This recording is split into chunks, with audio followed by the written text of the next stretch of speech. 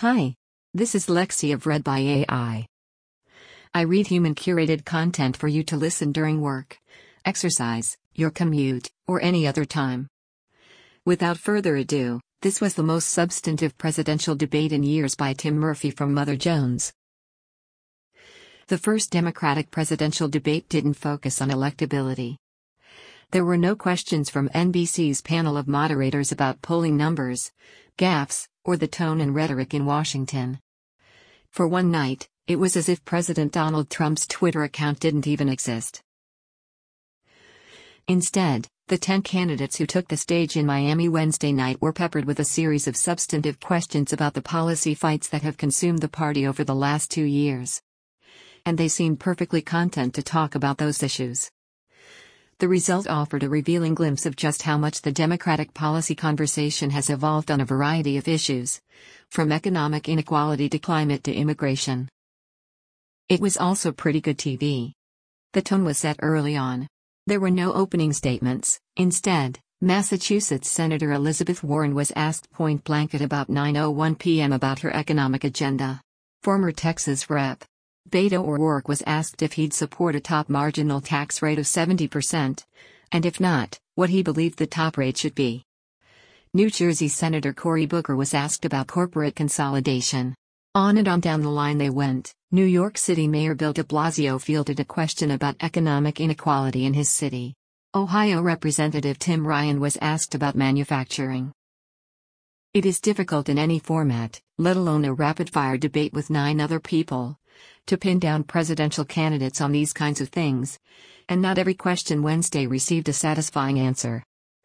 But it was significant that in arguably the dumbest era in American history, where policy is set while watching Fox and Friends, Democrats started off their presidential primary by talking in a serious way about their plans. And those plans are a lot different than what voters saw in 2016 or 2008 or 2004. Perhaps that was partly a reflection of the composition of the candidates, with the populist Warren front and center. But when it comes to corporations, climate, housing, healthcare, immigration, and guns, the ground is moving fast. That became clear when the moderators asked for a show of hands on whether the candidates plan to abolish private health insurance. This is not something Barack Obama and Hillary Clinton, and Joe Biden, were asked about in 2007. But on Wednesday, the highest-profile candidate on the stage, Warren, raised her hand. "Yes, I'm with Bernie on Medicare for All," she said, referring to the bill, sponsored by Vermont Senator Bernie Sanders, that would replace private health insurance with a single-payer system. Most others kept their hands down, including Booker, who had previously signed onto Sanders' proposal. But it was notable that the political debate has shifted to a degree that ending private health insurance has become a respectable progressive position, and that offering consumers the choice to purchase a government-sponsored health plan is now the moderate alternative. A little while later, an argument broke out over immigration, when O'Rourke was asked what he would do about the plight of migrants on the southern border.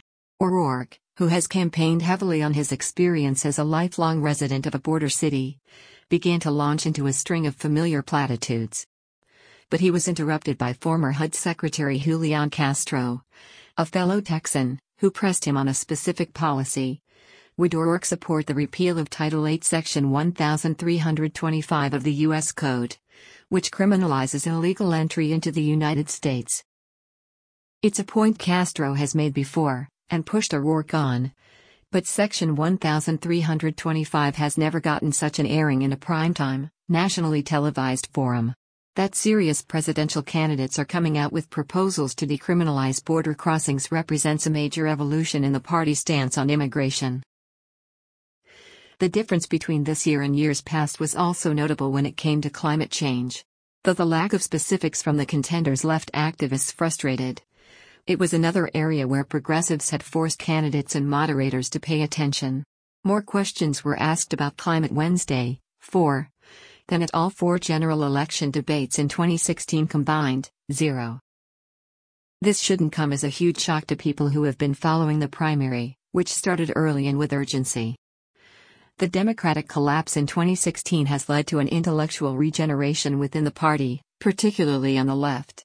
Even as Democratic voters fret about what 4 more years of President Donald Trump would mean, they make clear to pollsters that they'd rather hear candidates talk about their own policy agendas. For one night, at least, the candidates and the moderators came through.